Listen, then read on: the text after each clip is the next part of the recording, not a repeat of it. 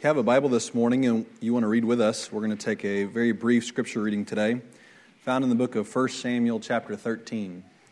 The book of 1 Samuel chapter 13. And we're going to read the end of a story. Just these last two verses here. So 1 Samuel chapter 13, verses 13 and 14.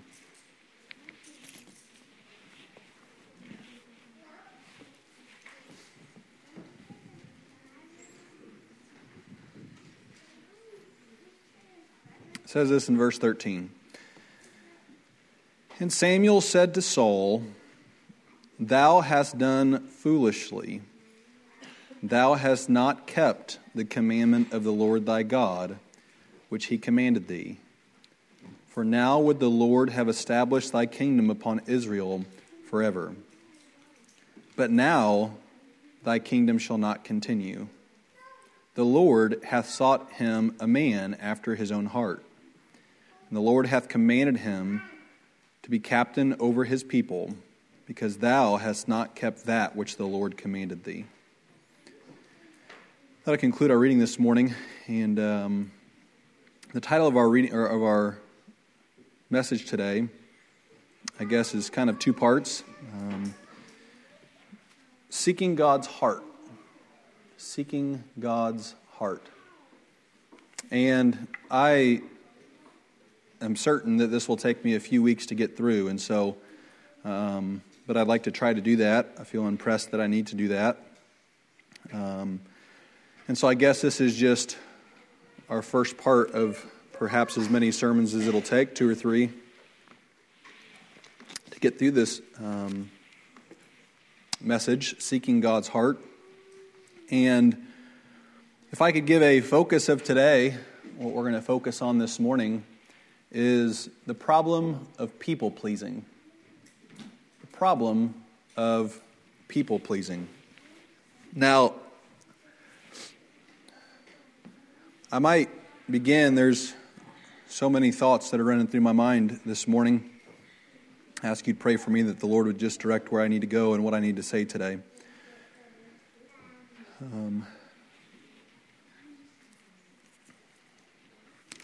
From our vantage point,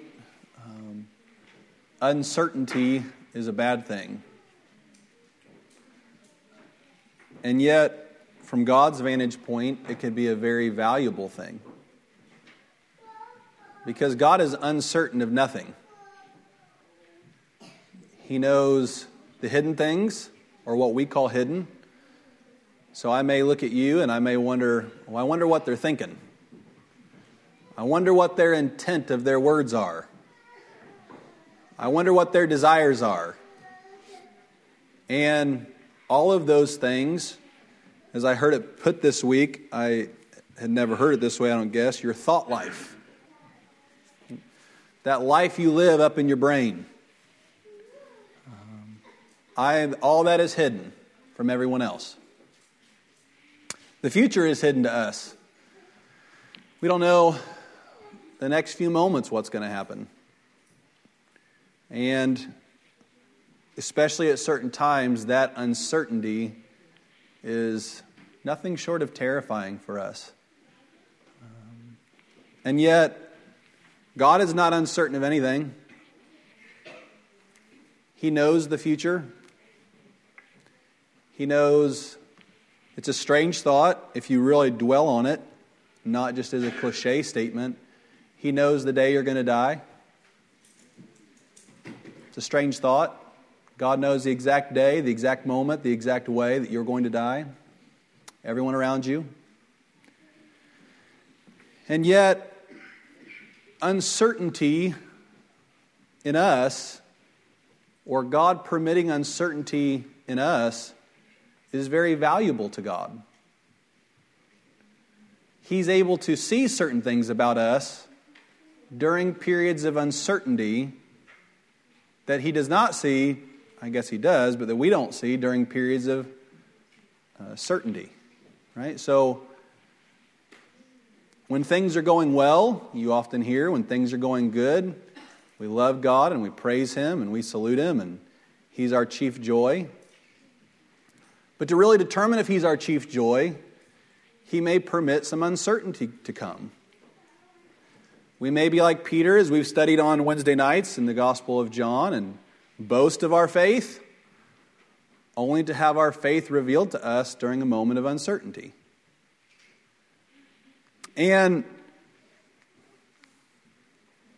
as I've studied these thoughts,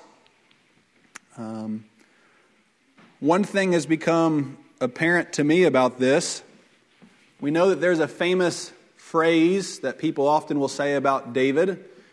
It's derived in part from the verses that we read to you. It's also derived in part from the book of Acts chapter 13, whenever Paul is preaching.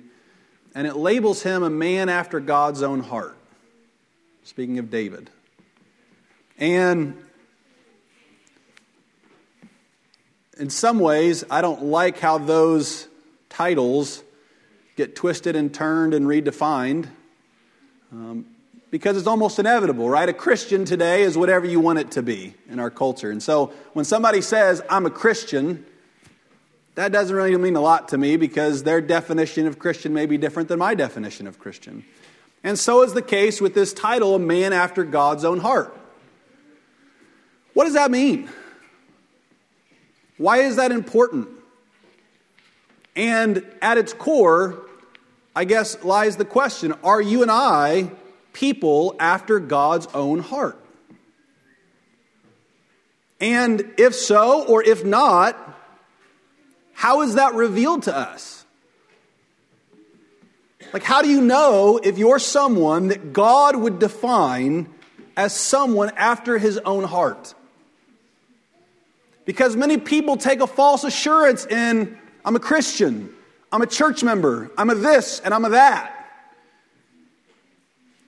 And yet, to me, the thing that is more important than those things, not that those things all aren't important, and perhaps being a Christian obviously is the most important, but what is the deepest level? What is the deepest title you can give? And I can't find a better description in the Bible of someone than someone who is after God's own heart. And so, to really understand this, in the text that we read to you in 1 Samuel 13, it's not used as a title as much as it is a distinctive. And that's different. You see, in Acts chapter 13, Paul is preaching this long message and he's talking about Israel's history and he's trying to bring this thing before the Jews. And so he uses that as a title. David is a man after God's own heart. But in our original text, it's not really used as a title in as much as it is a description to contrast people. And I believe beginning there forward to chapter 17 or 18, what God does in 1 Samuel is he reveals what a man looks like who is after his own heart and what a man looks like who's after God's own heart. And so what he's doing in this text in 1 Samuel is he's showing you, look at what Saul does. Look at where Saul's heart is at. And then when he establishes clearly that Saul is not a man after his own heart, here then he introduces in 1 Samuel 16 a man that was after his own heart, whose name was David. And so to really dig down to the depth of this, I think we first have to look at this case study of Saul. What does a man or a woman look like who is not someone after God's own heart? And I think what we're going to discover, just to go ahead and reveal it, is that very often those people that are not after God's own heart, their heart is set on pleasing other people and ultimately pleasing self.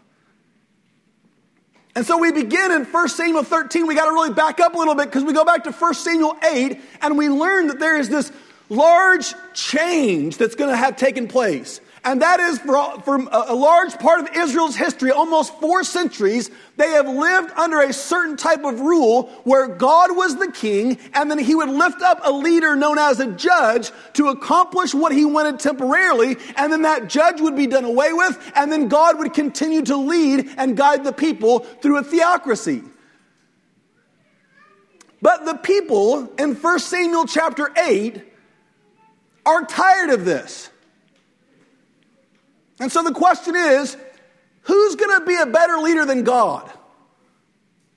Like, what is it about God being your king that was dissatisfactory to them? Well, I would contend here in a moment, we'll show you here in chapter 8, you can go and turn there if you want, verses 19 and 20, it led to uncertainty. Like, you know this, you've experienced this in your life. When you're seeking an answer desperately, does God always instantly give you an answer? No. When you ask, as Jesus does in the garden, can you remove this cup of suffering from me? And God says no. Or like Paul in 2 Corinthians, he prays, God, I have a thorn in the flesh. Please remove this thorn. And God says, my grace is sufficient to you. And he allows us to live in periods of both uncertainty and pain for an eternal good. And to the flesh, we don't want that.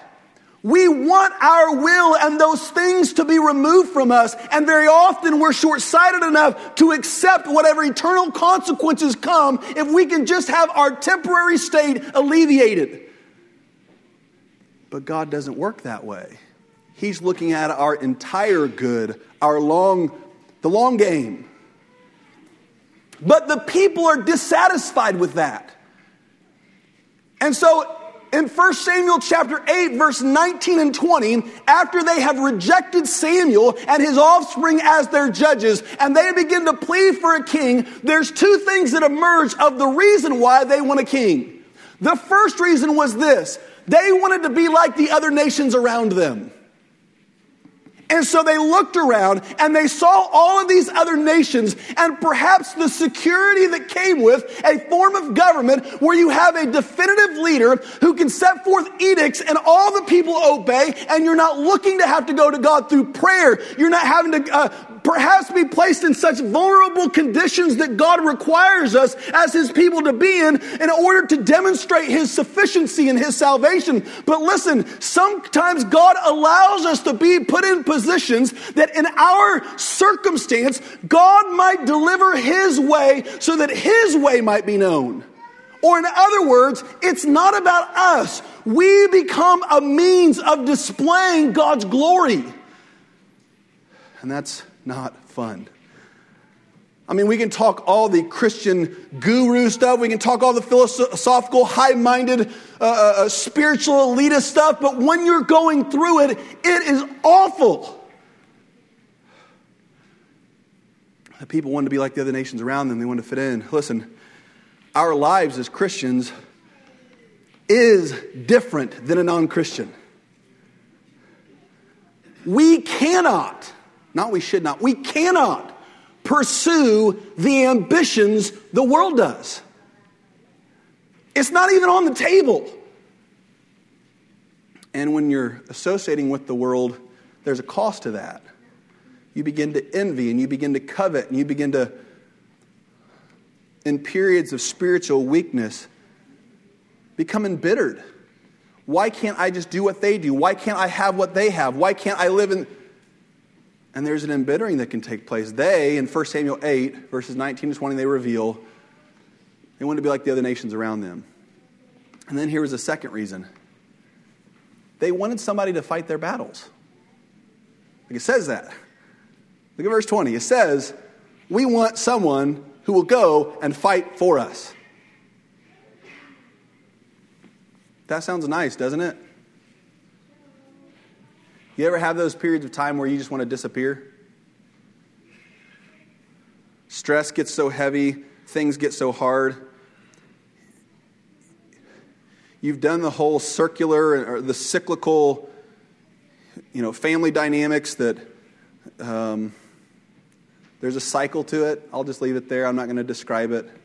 Right? Where you're surviving things, somebody flips out, and then there's a period where you have to come back and make peace, and then you're back on the mountain again, and then it's like a cycle. And it would be nice when you start, after you've experienced it a few times, if you could just back away and disappear and let somebody else fight the battle, but you can't. You can't. And here, they want somebody to come and fight the battle. And so God grants them that. Think about that. God granted them what they wanted. You ever heard the saying that the worst thing God could ever do for you is give you what you want? Sometimes there's truth to that. You pray for something, Lord, I really want this. Maybe you really don't, because you don't know the future if you get it. God gives them a king. God even gives them a king of their own choosing. I won't get into why they chose that king, but eventually what it comes down to is that he looked like a king. That's why they wanted him. And so in our text that we read to you today, it was a part of a bigger story. 1 Samuel chapter 13 begins where the Philistines are coming and they arm up to attack Israel. And so they have something like 6,000 chariots. I can't remember, that may not be the right number. Whole bunch of chariots that they assemble. They get all these footmen that they assemble. And the people of Israel hear about what they're doing. And so Saul summons all the people of Israel to come that they might fight against the Philistines. But one of the things that God required is that a sacrifice, a burnt offering, be made prior to going to battle. And so Samuel tells Saul, evidently, at some point I'm going to come within 7 days and I am going to prepare this sacrifice that you can go and fight. And so day 7 comes, and the Bible tells us in 1 Samuel 13 that the people begin to scatter. And Saul looks around and he begins to see the people scatter. Well, he knows the Philistines are coming, and I need to have an army that can fight against these Philistines.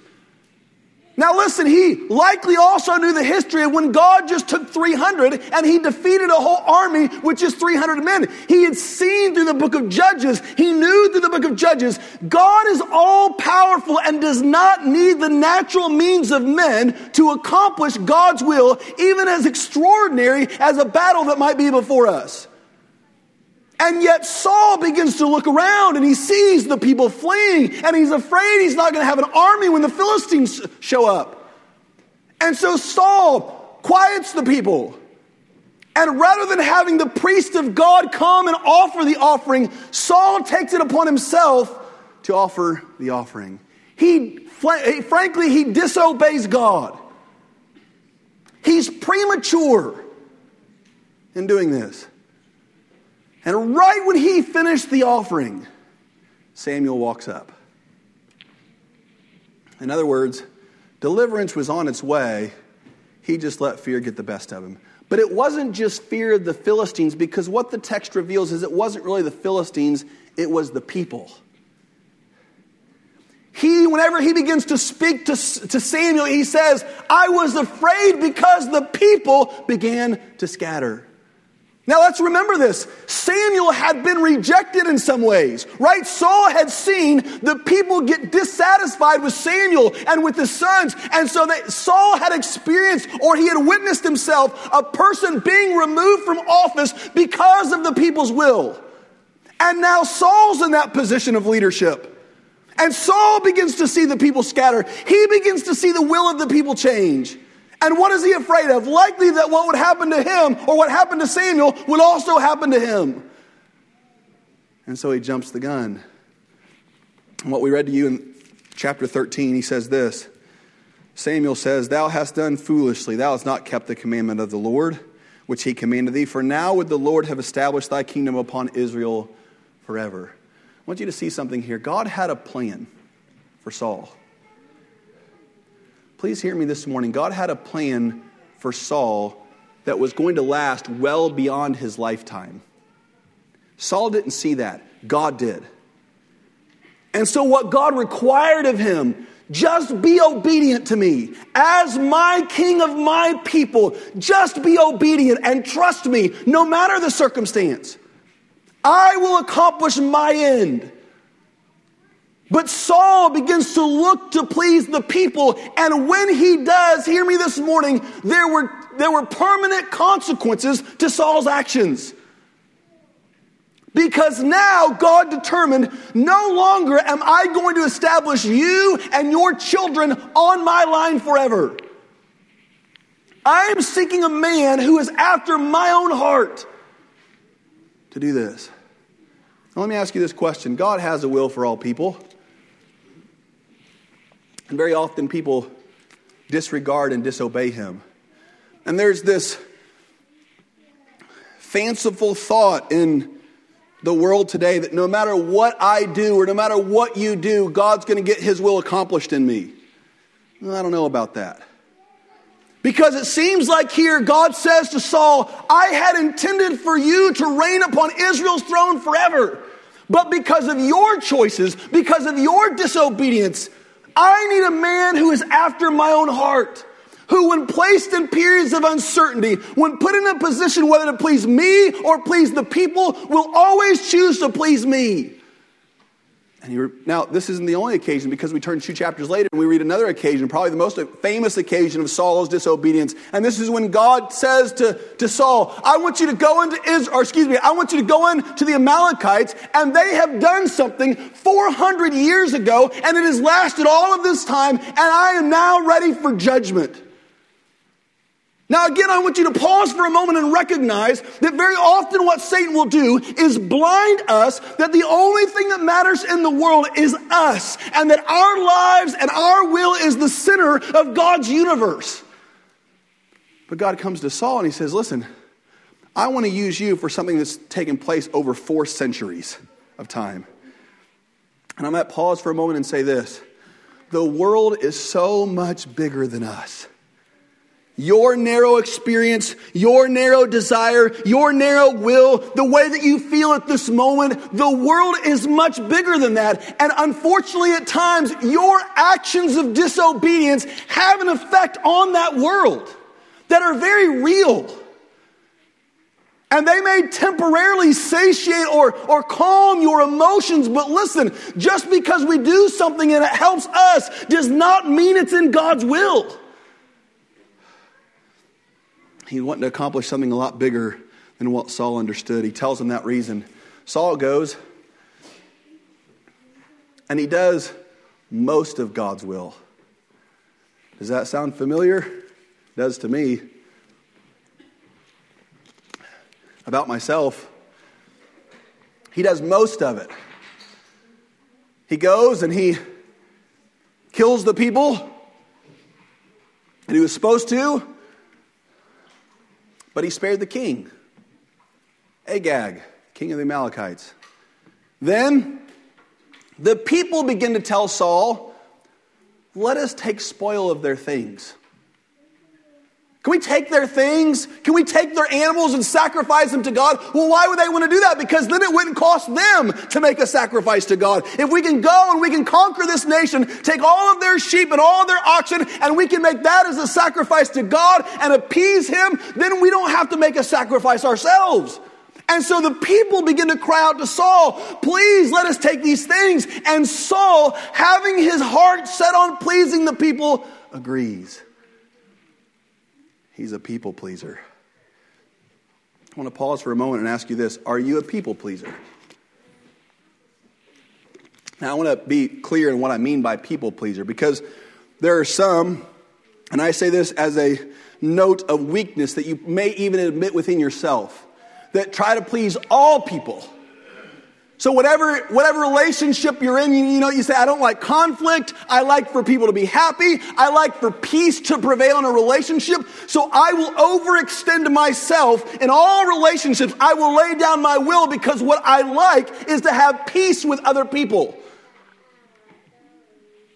And at times, what Satan will do is convince us that's what love is. Love is just appeasing people all the time. That's not love. If the motivation for that is not the person's good, ultimate good, is to avoid the temporary conflicts that may arise from not pleasing them, that's not love. That's people pleasing. And in the New Testament, in Ephesians 6, chapter 6, verse 6, and Colossians chapter 3, verses 22 through 24, it actually identifies, he says, do not through eye service be man-pleasers. Or in other words, don't just because you concede in action to what somebody demands of you, and by pleasing them through their eyes, think that that is really love. It's not. It's man-pleasing. Here, what was Saul doing? So there are some people, let me say this, that's their general attitude at large. They just try to please everybody. There are others of us that there's just a few people that we try to please. A spouse, a child, a friend, parents, someone who perhaps we have an unhealthy dependence on. And we're seeking that relationship to be in harmony and peace with one another. And so we do what we can to just appease. Now, for anybody that's a history buff, you know this about World War II. Appeasement was the problem. Right? Like there's a man in history who was heralded at the time by all people. He was heralded as this great politician, as a Times person. He was the man, Neville Chamberlain. And he would go around and he would go to these dictators and he would appease them. And one of those dictators' name was Adolf Hitler. And the newspapers proclaimed him to be this wonderful man. And then you had another cantankerous old feller, right? His name was Winston Churchill. And he was not an appeaser. Why? Because he could see the evil that would unfold by appeasing people. He knew that Hitler's intent was to conquer and destroy. And so, for over a decade, approximately a decade, he was the laughingstock. He was the stigma. He was the warmonger. He was the person who didn't understand. And very often I see those same exact principles play out in people's lives so often. Where you have people who think by appeasing and appeasing and appeasing. But listen, all it's doing is leading to a growing conflict. All it's doing is leading to more pain and more war and more casualties that are going to be involved. And so they look to appease and appease and appease. And then you wonder some days, they were married for 30 years. And then all of a sudden, no, it wasn't all of a sudden.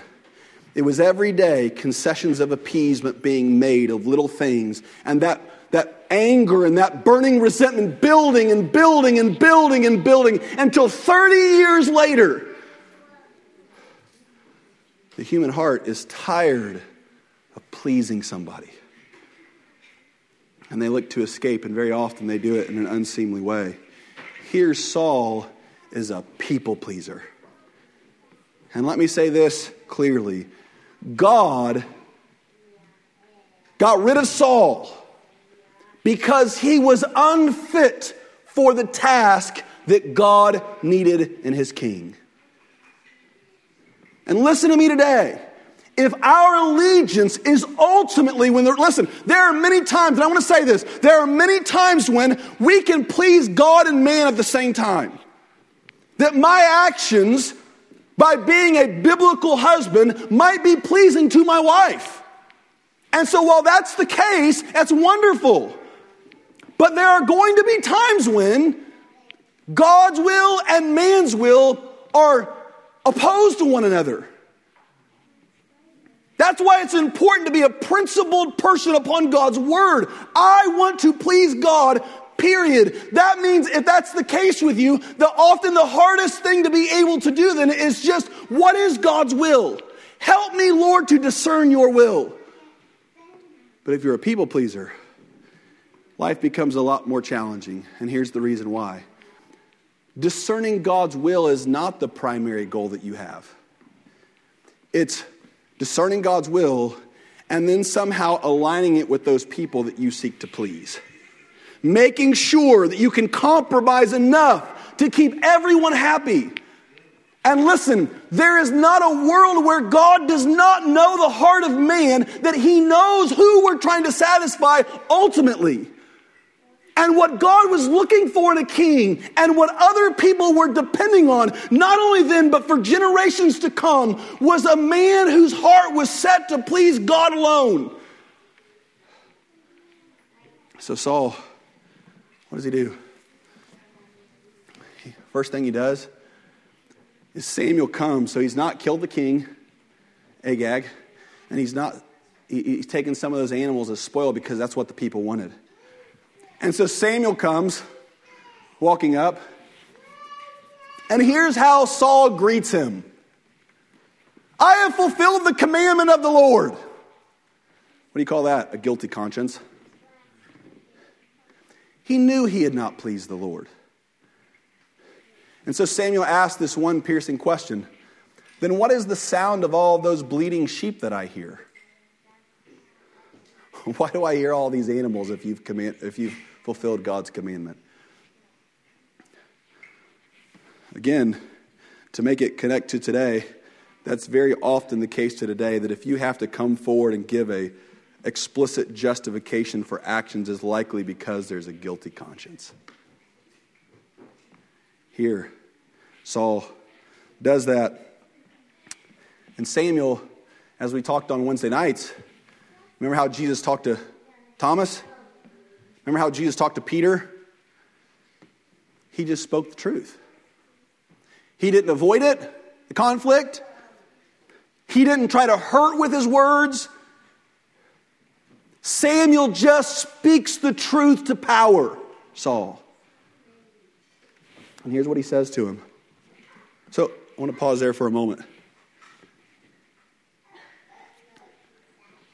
We should not be scared of people when it is the truth hurting them. You hear me? Like for a people pleaser, if you're here this morning and you say, you know, I fall into that category. Very often, people are afraid to speak the truth. Now listen, there's a lot of things that we should be afraid of offending people about our own sin. Right? I have certain personality quirks and flaws. I have certain sins about me that may offend and harm other people. And I ought to be conscious and aware and pray that God would filter those. That the things that I am speaking, the things that people are offended by, would not be things that are of the sin of myself. But listen, when God has given His word and a commandment, and I have to remind myself this as I parent my children, because there's an implicit fear within me that my children, when they get to age, will rebel and they'll run to the world and they'll forsake the ways of God. And so there's this temptation to lighten discipline, or to perhaps try to persuade through some carnal means, or win their approval, or win their love and devotion. But listen, it is of the utmost necessity to obey God first. And if it is the truth and the implementation of truth in your home that ends up causing your children to rebel, do you think any device of your own will prevent that? Or in other words, this: do you want your children, have you not seen the effects of children staying in church from the guilting of their parents? Where does that go? Like, have you ever seen that be successful? I haven't. And usually, even if they do attend, they're a bump on a log. There's not a spiritual engagement. There's not a love for God. There's not a love for brothers and sisters. There's not an active burden carrying. There's an appeasement of parents because they're going to give me the dickens unless I come to church. That's not what is pleasing to God. Listen, Saul, he's trying to appease and appease and appease. And so Samuel just speaks the truth to him.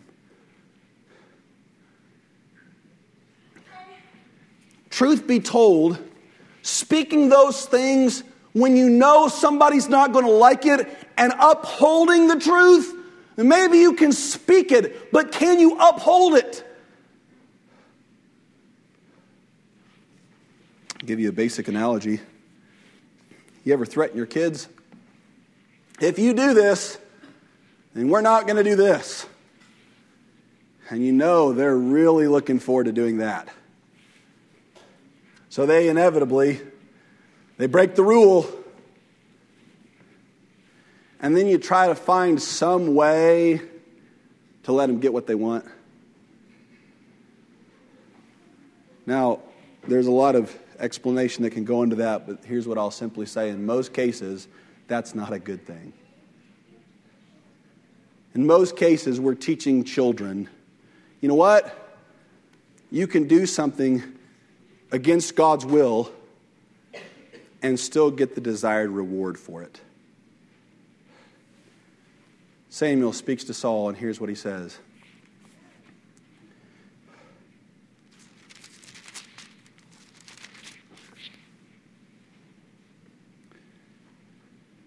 And Samuel said, hath the Lord as great delight in burnt offerings and sacrifices as obeying the voice of the Lord? Behold, to obey is better than sacrifice, and to hearken than the fat of rams. For rebellion is as the sin of witchcraft, and stubbornness is as an iniquity and idolatry. Because thou hast rejected the word of the Lord, he hath also rejected thee from being king. And Saul said unto Samuel, I have sinned, for I have transgressed the commandment of the Lord in thy words, because I feared the people and obeyed their voice. Now therefore I pray thee, pardon my sin, and turn again with me, that I may worship the Lord. And Samuel said unto Saul, I will not return with thee, for thou hast rejected the word of the Lord, and the Lord hath rejected thee from being king over Israel. And as Samuel turned about to go away, he laid hold upon the skirt of his mantle, and it rent. And Samuel said unto him, the Lord hath rent the kingdom of Israel from thee this day, and hath given it to a neighbor of thine that is better than thou. All right, I'm going to begin to close saying this. So notice what happens here. Finally, and this is so almost humorous to me because I can see it out play in my own life in my own home. Finally, Samuel looks to the king, Saul, and he gives him the verdict of God's judgment. You have lost the kingship. Now, up to this point, Saul had been saying, I've done nothing wrong. I've done nothing wrong. And then the verdict of judgment was given. The kingdom is being removed from you and your home. And then what's the first thing that Saul says? Okay, I'm wrong. Now please come and bless me and don't do that to me. Right? The catalyst to obedience in Saul initially was just to please the people, but then it was to avoid punishment. Samuel turns around and says, no.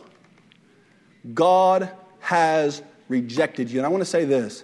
Did you know that there are times when God's verdict of judgment is final? Like, think about this for a moment. God loves people more than you and I could ever conceive of, and yet he sends people to hell every day. God does not want to do that. God wants to redeem and save, and yet still, God condemns people to a devil's hell every single day, and his judgment is final. Once he comes back, he's not going to go to hell and say, you know what? Now that you've learned your lesson, everybody come on.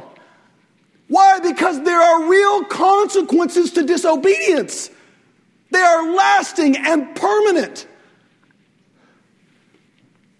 And God says to him, I have found a different man who will seek to please me above all else. And so we see Saul, and this is probably wrong of me to say this, I think Saul is most Christians today. Stuck between pleasing God and pleasing somebody or all people or whatever it is. And they just stand all of life like this, going back and forth, trying to appease to the point where God just becomes another one of those people they have to appease. You know? And so it's just, how can I appease everything and everyone? God rejects people like that. Now, don't mistake me. God loves people.